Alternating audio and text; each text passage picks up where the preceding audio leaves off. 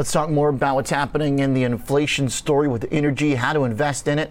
George Schulze joins us, founder at Schulze Asset Management. George, welcome back to the show. Good morning.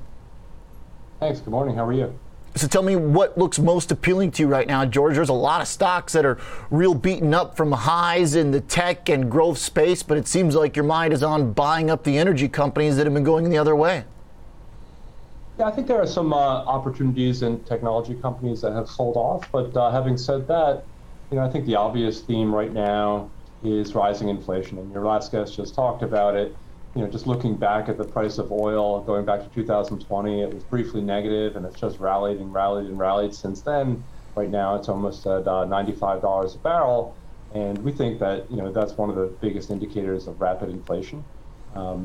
Despite talk of clean energy and an increase in wind and solar power, oil is still critical for the global economy, and so consumption remains at about 100 million barrels per day. With regard to electric vehicles, they're really just starting. And, right now you have over 1 billion internal combustion controlled engine vehicles on the road versus only about 5.6 million electric vehicles. So you're going to keep seeing high demand for oil, not just from cars, but also for manufacturing everything else, including for manufacturing electric vehicles, because they have plastic componentry in them, as well as plastics in other places. But what comes out of that, we think here at Schulze Asset Management, is some great opportunities with formerly distressed energy companies like Chesapeake Energy Corporation and Whiting Petroleum, that's ticker CHK and WLL, both companies that emerged from bankruptcy and restructuring after eliminating billions of dollars in debt. Both are extremely cheap given current commodity prices, and we think that trend will continue. Both of them now have greater and greater flexibility to pay dividends to their shareholders, and you're starting to see big stock buybacks as well. So that's where we think the best opportunity is right now. George, how should those companies right now strike that balance between shareholder-friendly activity and capitalizing, seizing on the day to drill oil? A few years back, it was basically the opposite situation where they were spending too much, drilling too much, and investors kind of got bilked as the stocks got punished. Yeah, I think that's a good point.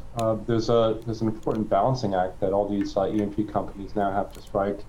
Right now, as long as your balance sheet, is relatively delevered, and you clearly see that with Whiting and Chesapeake, you should have some flexibility to reward shareholders who have been with you thick and thin. And that's why these companies are, investing more and more in terms of returning cash to shareholders via regular dividends, or like Chesapeake, a variable dividend where they're honoring a commitment to spend about 50% of their free cash flow paying back dividends to shareholders. The balance can be invested in drilling opportunities or through M&A.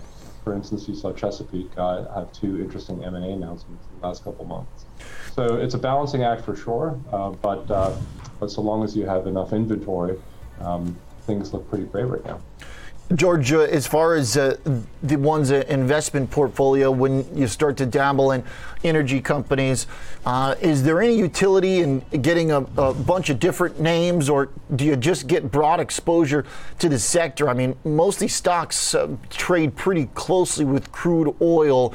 Do you think the stock picking will pay off in this sector? Is it worth going through all the weeds, or should someone just have their advisor put them in a chunk of XLE?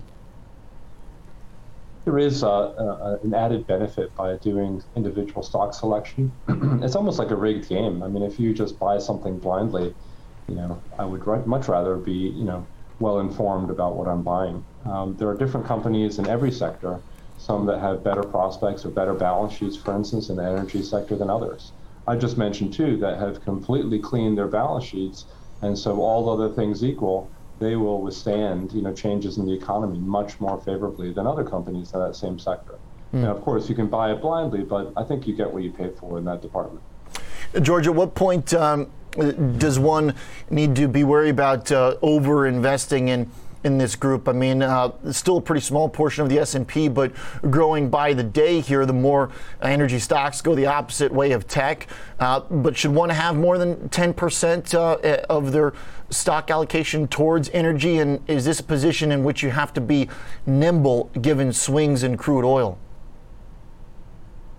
Being nimble is critical, but I think 10% is probably an underweight position, and I think having a greater percentage makes sense in this market.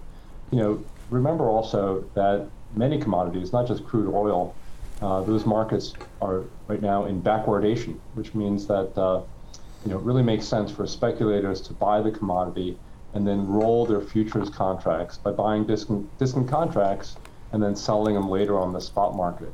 When a market is in backwardation like that, that tends to continue the momentum of price appreciation. And right now, clearly, although the Fed has said it will start raising interest rates, we're still in an extremely accommodative environment. And so we expect that this inflation trend will continue for oil as well as for other commodities. Okay. Energy right now in the S&P 500 still less than 4%, but George with a message here that it could go over 10 for one's overall investment. Thinking about a couple names with Whiting and Chesapeake. George, thanks for the specifics. Appreciate it. Of course. Thank you. Have a great morning. You got it. You too. George Schulte is the founder of Schulte Asset Management, Whiting Petroleum, Chesapeake. His two picks.